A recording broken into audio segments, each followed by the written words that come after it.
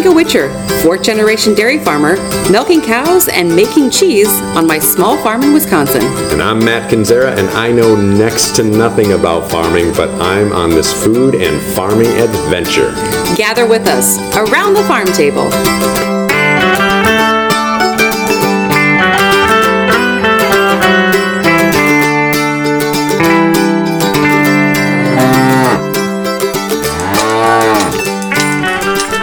I'm thankful for the quiet arrival of November. The summer season has slowly come to an end, marked by the bounty of potatoes and onions in the root cellar, and the last of the green tomatoes ripening on the windowsill. A few weeks ago, the cows began eating larger paddocks to find enough grass to sustain milk production, before switching to a diet of all meadow hay until spring. For me, the fall is a time to catch my breath and rest from the hustle of summer and prepare myself for the long, cold Midwest winter. Fall is a fire in the wood stove and a rich stew for supper.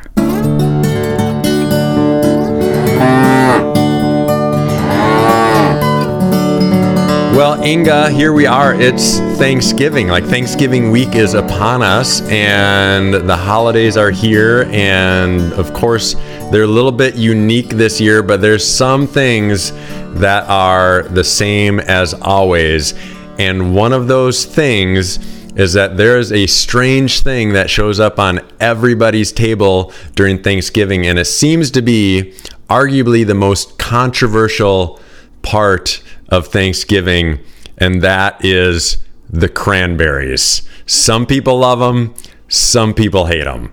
400 million pounds of cranberries are consumed in America, and 20% of that is consumed during the week of Thanksgiving.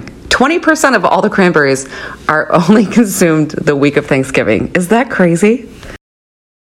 That makes sense, though, because I honestly see zero cranberries in my house unless it's Thanksgiving, and it's not a staple part of my diet for sure, but definitely cranberries and Thanksgiving go together more than just about anything else other than turkey and pumpkin pie. Well, when I think about Thanksgiving and think about all the things that are on the table for Thanksgiving, it really makes sense because cranberries are harvested in September, October. Pumpkins would be a good keeper to then make pies this time of the year. Turkeys are finished growing this time of the year. So it's kind of makes sense for all these foods to show up this time of the year. And so that we have these traditions with these cranberries, and we really should be using them throughout the year in our diets because they're really healthy for us. They're full of antioxidants. They're full of vitamin C. I know some people, I've met some cranberry growers before, who will actually take raw cranberries and puree them with some water and drink 2 cups of that every day just for health reasons. I tried it and I could not stomach it at all. It was a little too much. The space that I like cranberries, so I take a little bit of it back because even though cranberries are not something I find on my dinner table a lot, it shows up in my breakfast a lot because I love those craisins, they're called, I think. Oh, we use those in scones. We use dried cranberries a lot, especially after moving to Wisconsin, because Wisconsin is the number one grower of cranberries in the United States and one of the top in the world for cranberry growing. That is fascinating. But anybody who lives in Wisconsin, for the listeners who live in Wisconsin, we all know that there is a main highway that cuts through the middle of the state from the northwest down to the southeast. And as you're about halfway on that trip, you will go past a bunch of cranberry farms. And that's the only reason I probably knew that cranberries were a big part of agriculture in Wisconsin. Right. I remember driving through that sort of cranberry section of Wisconsin when I first moved here, and I saw these huge signs for Ocean Spray. And I kept thinking, wait a minute, where did I take a wrong turn and end up on the East Coast? Why is Ocean Spray in the middle of the country? I had no idea that this was a region for growing cranberries, but they're actually a native plant of Wisconsin. That is fascinating. And we are so fortunate today because we get to talk to a cranberry farmer.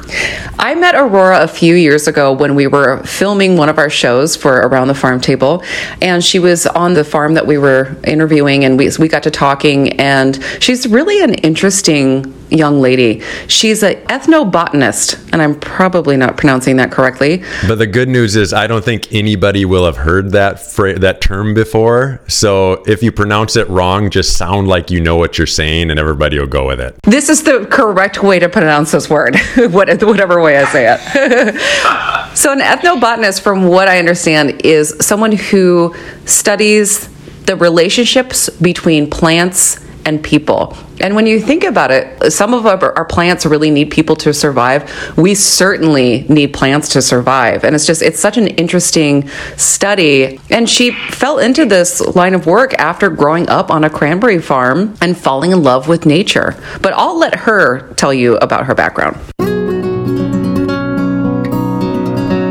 My name is Aurora Crane, and I'm one of 4 kids, child number 3, and my parents grow cranberries. We have a Crane Cranberry Company. It's in just east of Tomah, Wisconsin. We've had it since 1993, so we're almost reaching 30 years. Actually, on my birth tape, my mom just had me in the hospital, and my dad asked my mom a question after just having me. It's like, "And Linda, what did we decide this year? We're going to become cranberry farmers. Like, we're going to buy a cranberry farm," as child 3 or 4 was coming into the world. So I've been growing up in and around cranberries my whole life. I would say I'm an honorary cranberry farmer. Cranberries is just a really unique case study, I think. You know, it's a native crop to much of the east half of the country up into Canada, east of the Mississippi, up into Canada. And it's a plant that's been used by native peoples here for a long time, but in cultivation, it has a more recent chapter. Like she said, cranberries are native to Wisconsin. And cranberries are really special because they're a sustainable crop to harvest. A cranberry bush will survive up to 40 years, which is pretty incredible when you think about replanting your garden every spring with having to put in new corn or new beans, new tomato plants, where cranberries, they're in that marsh for 40 years. Here in Wisconsin, we have 21,000 acres of cranberries, which isn't that much when you consider that we're growing 3.8 million acres of corn. I didn't even realize that we had that many acres in Wisconsin. Inga, it sounds like you've been doing quite a deep dive of research on cranberries and agriculture. I don't know, have you had like a pause in the cheese making business that you're just digging into your nerdy farming stuff? The thing is, I just got Wi-Fi on the farm, so I've been having like a really deep Google dive on these things. But listen, Matt, how often do you think about the ingredients on your Thanksgiving table? I don't think I think about it at all, which I hope maybe that will change, because really all I'm thinking about is what do I want to eat and what don't I want to eat. Well, one thing that I want people to remember is the folks behind all of this food, everything that the farmers are growing and where it's coming from. So like, here in Wisconsin, we're the #1 producers of cranberries in the United States. We're growing all of these cranberries, and a lot of them are being exported out to different countries, different parts of the United States. A lot of them are going into juice. There's so much involved in growing of these cranberries. At Thanksgiving, I want people to be really thankful for what they have and what was put into growing cranberries, right? Yes, I think that's a great thought process, to think less about just what we're going to eat and realize more about how it got to be on our table. And I think that's really interesting. We don't hear about this a lot, about Wisconsin being this huge state for cranberries. We're known as the dairy state. There's a lot of other things that we're known for, but I don't hear a lot of conversation about cranberries. And honestly, I'm not so sure that I knew how big of a cranberry state we were until just recently. Well, I'm glad I came into your life, Matt, so that you can have that information. That makes 2 of us. Yeah, so cranberries are actually, this is our biggest fruit export that's coming out of Wisconsin and our most valuable fruit export. And unless you've been here, been driving through that road you were talking about to look at the cranberry marshes, it's really hard to imagine what they look like. So I want to let Aurora describe them to us. Cranberries grow on a perennial vine. So they look like, from afar when you're not in the bed, it looks like just a carpet of vines. When you get up close, you can see that they're grown in what's called a bed. And the vines are trained half in one direction, half in another for ease of harvesting. Often they're called marshes here, actually, and commonly they're called bogs. But when you show up in the spring, you can see that the leaves are still a little bit purple from overwinter. With the buds swell, break, and elongation, you get a vivid lime green that you're getting on like a young maple tree. And then more and more green, and that's, replacing some of the old leaves.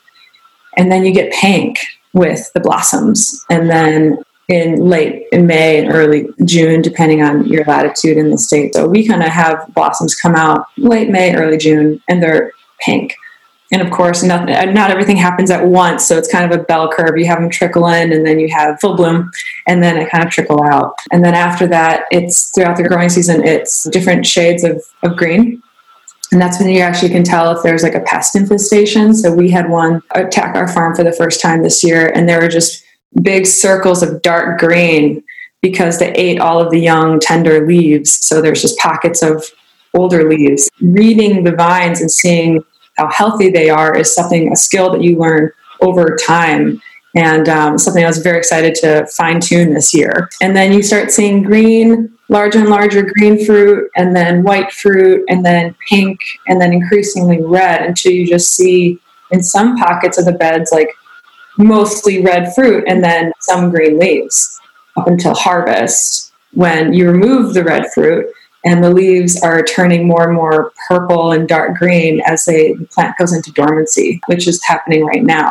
So what a farm looks like is you have these long rectangles, usually in Wisconsin rectangles, because we have newer design beds. On the West Coast, they're kind of globular shaped because they're a little bit older. And then you see lots of water. You have these rectangular beds of vines of different colors surrounded by dikes with grass, but then you also see different reservoirs of water for irrigation, but then also for flooding, for frost protection, and for harvesting as well. I love how she describes what she's seeing out the window in the cranberry marshes.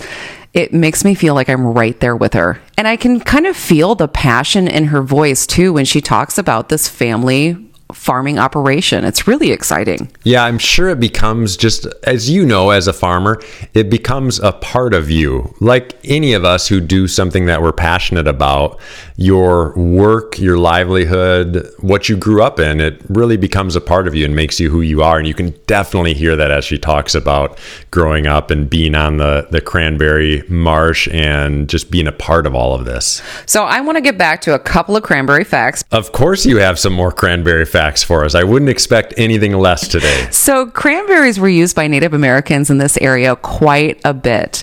They were used to make textiles, make dyes. Some tribes would use the leaves in place of tobacco to smoke it. Other tribes would use it as medicine, as a lot of us use cranberry juice. If you've ever had a urinary tract infection, you know this is the best way to cure it is cranberries. So cranberries, there's so much more than just that tube that you get on the Thanksgiving table that comes out of that can that just jiggles around.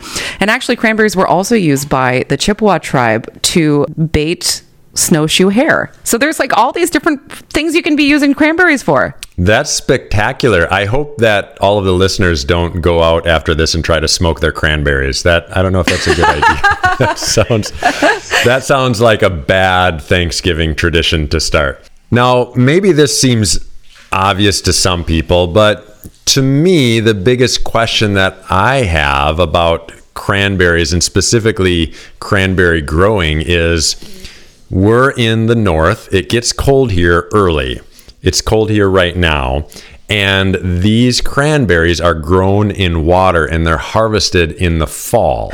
Well, I'm going to tell you one thing because I'm the crazy cranberry lady. They're actually not grown in water. They're only flooded in water in the fall to protect them from frost and to help with harvesting. But I'm not the expert on cranberries like Aurora is, so why don't I have her explain a little bit more about it? We take advantage of nature, basically, the characteristic of the cranberries, the fact that they float and bounce has made some interesting harvesting cultures that's really been evolving over time. So about 95% of the industry, so Wisconsin for sure, is harvest with this wet method, which will borrow water to flood the beds a few inches where a tractor has driven over and they're knocked off the vines until they float to the surface of the water. If you ever look into a cranberry cut open, there's 4 big air pockets with the seeds in them, so they'll float. And then they're corralled into the corner, and then they're conveyed out. That's how we used to do it. And now there's a new technology which actually uses a berry pump or suction that will suction up the berries and water up to basically like a bathtub where they will float and then bounce over rakes into a conveyor and then up.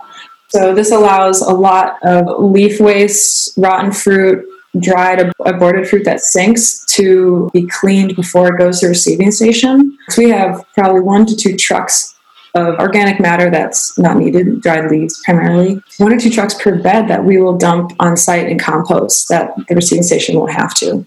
After the pump, the wash, the initial bounce into a truck or semi, they're driven to what's called receiving stations, and we go to one just a few miles down the road, and they're emptied into pools, large pools, outdoor pools, and then they're siphoned into a station that will rinse and clean them, test them for sweetness and color, and that's where trucks are weighed, and growers will actually get their paid weight of fruit. And then from there, they're dropped into bins and they're sent to the freezer. So it's ironic that we do all this protection for freezing during harvest, because within 24 hours, or less of getting them to the receiving station, they're going to be frozen into the freezer. So sweetened dried or juice products are all taken from freezer. So about 5% of the industry goes into the fresh fruit market that you can see a bag of cranberries in the grocery store. It's about only 5%. The rest is cleaned and processed, meaning anything happening after it's fresh picked, in its original form is processed. Everything is sent into the freezers and pulled from there for production down the line in the future. So, like me, growing up on a farm really sort of shaped what Aurora is doing now in life. For me, it's actually just doing the same thing my parents did in dairy farming. And for her, it's really about falling in love with plants and falling in love with the environment and becoming the ethnobotanist that she is today. Yes, and this is something that I've never heard of before. I'm guessing a lot of our listeners have never heard this term before. The simplest thing is that it's really the intersection of people and plants and looking at people and plant relationships. But that can mean so many things. It's rooted in the fact that humans are dependent on plants. We always have been. And as cities have grown and as people have and societies have grown in a way that life can exist being detached from land, we've kind of forgotten that. And I think that's where farmers actually, or anybody who works and lives on land, kind of see this and know this, and it's kind of like an obvious thing. What do you have 3 times a day? You have plants and animals and fungi, and plants fuel the animals that you're eating. So, to me, if we want to combat some of these large issues of our time, we have to accept and engage with the fact that we need to look at plants differently and plants individually, yes, but as a collective. So our environment, forests, that hold immense diversity, you name it. And so looking at this kind of broad thing of people-plant relationships, and I guess, as I've said, like my wheelhouses have been cranberries and tea and plants that are cultivated. So I say I kind of look within on the agricultural side. So I look at agrobiodiversity, the diversity of our crops, not just how many plants do we have, but the diversity within the plants. Where are they? Are they protected? Can we utilize them? Can we preserve them for future use? Can we apply them to climate change? And I also look at biocultural diversity and its conservation, which is a huge area within ethnobotany that agrobiodiversity kind of fits within, because it's the cultivated plants. And that is really looking at biological diversity and cultural diversity and how they overlap and how they are codependent on each other. The discussion here is that where you have biodiversity loss, you have cultural loss. And when you have cultural loss, you have botanical loss of the knowledge of how to use them, how to siphon out poisons to make it plant edible, you name it.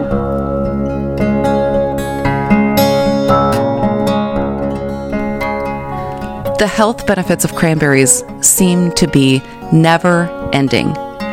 They're a great source of antioxidants, a great anti-inflammatory.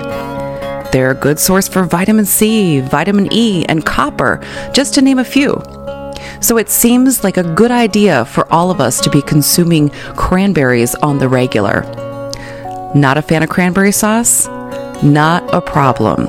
This cranberry-infused vodka is a lot easier to make than you think, and maybe a way that we can get those antioxidants and anti-inflammatories at cocktail hour.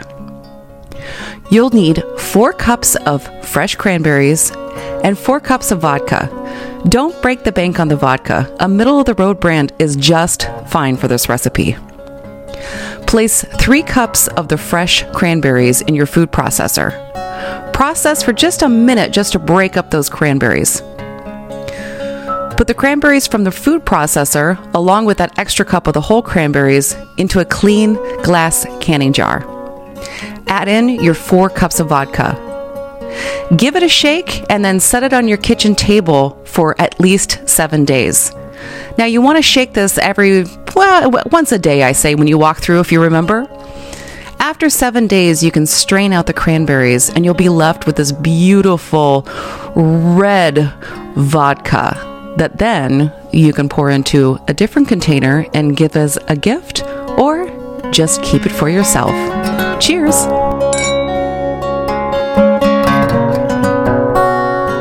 Well, Inga, this has been an absolutely fascinating episode. I know so much about cranberries. Even if I didn't want to know so much about cranberries, I now do.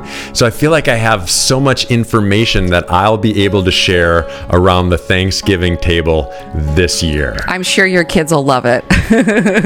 Yes, nothing better than for teenagers to learn about cranberries on Thanksgiving. They are going to be so excited. Throw in a couple of dad jokes while you're at it, right? I'll work on that. I need a good cranberry dad joke if any of our listeners out there have one.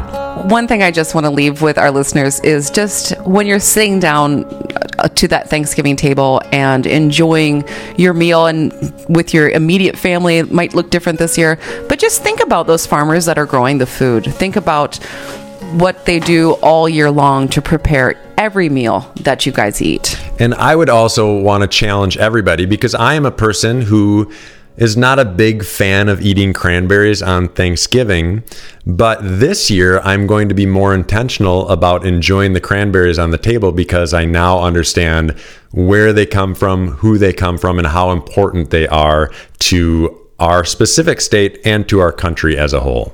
And if you don't want to eat them, Matt, you can always use them as a bait to trap a snowshoe hare. Well, I wish you all a happy Thanksgiving. If you'd like to get in touch with us, you can email us at aroundthefarmtablepodcast@gmail.com. Check out our website, Around the Farm Table. Please rate us and give us a review. And I hope you'll gather with us next time, Around the Farm Table. I'm your host, Inga Witcher. And I'm Matt Kinzera.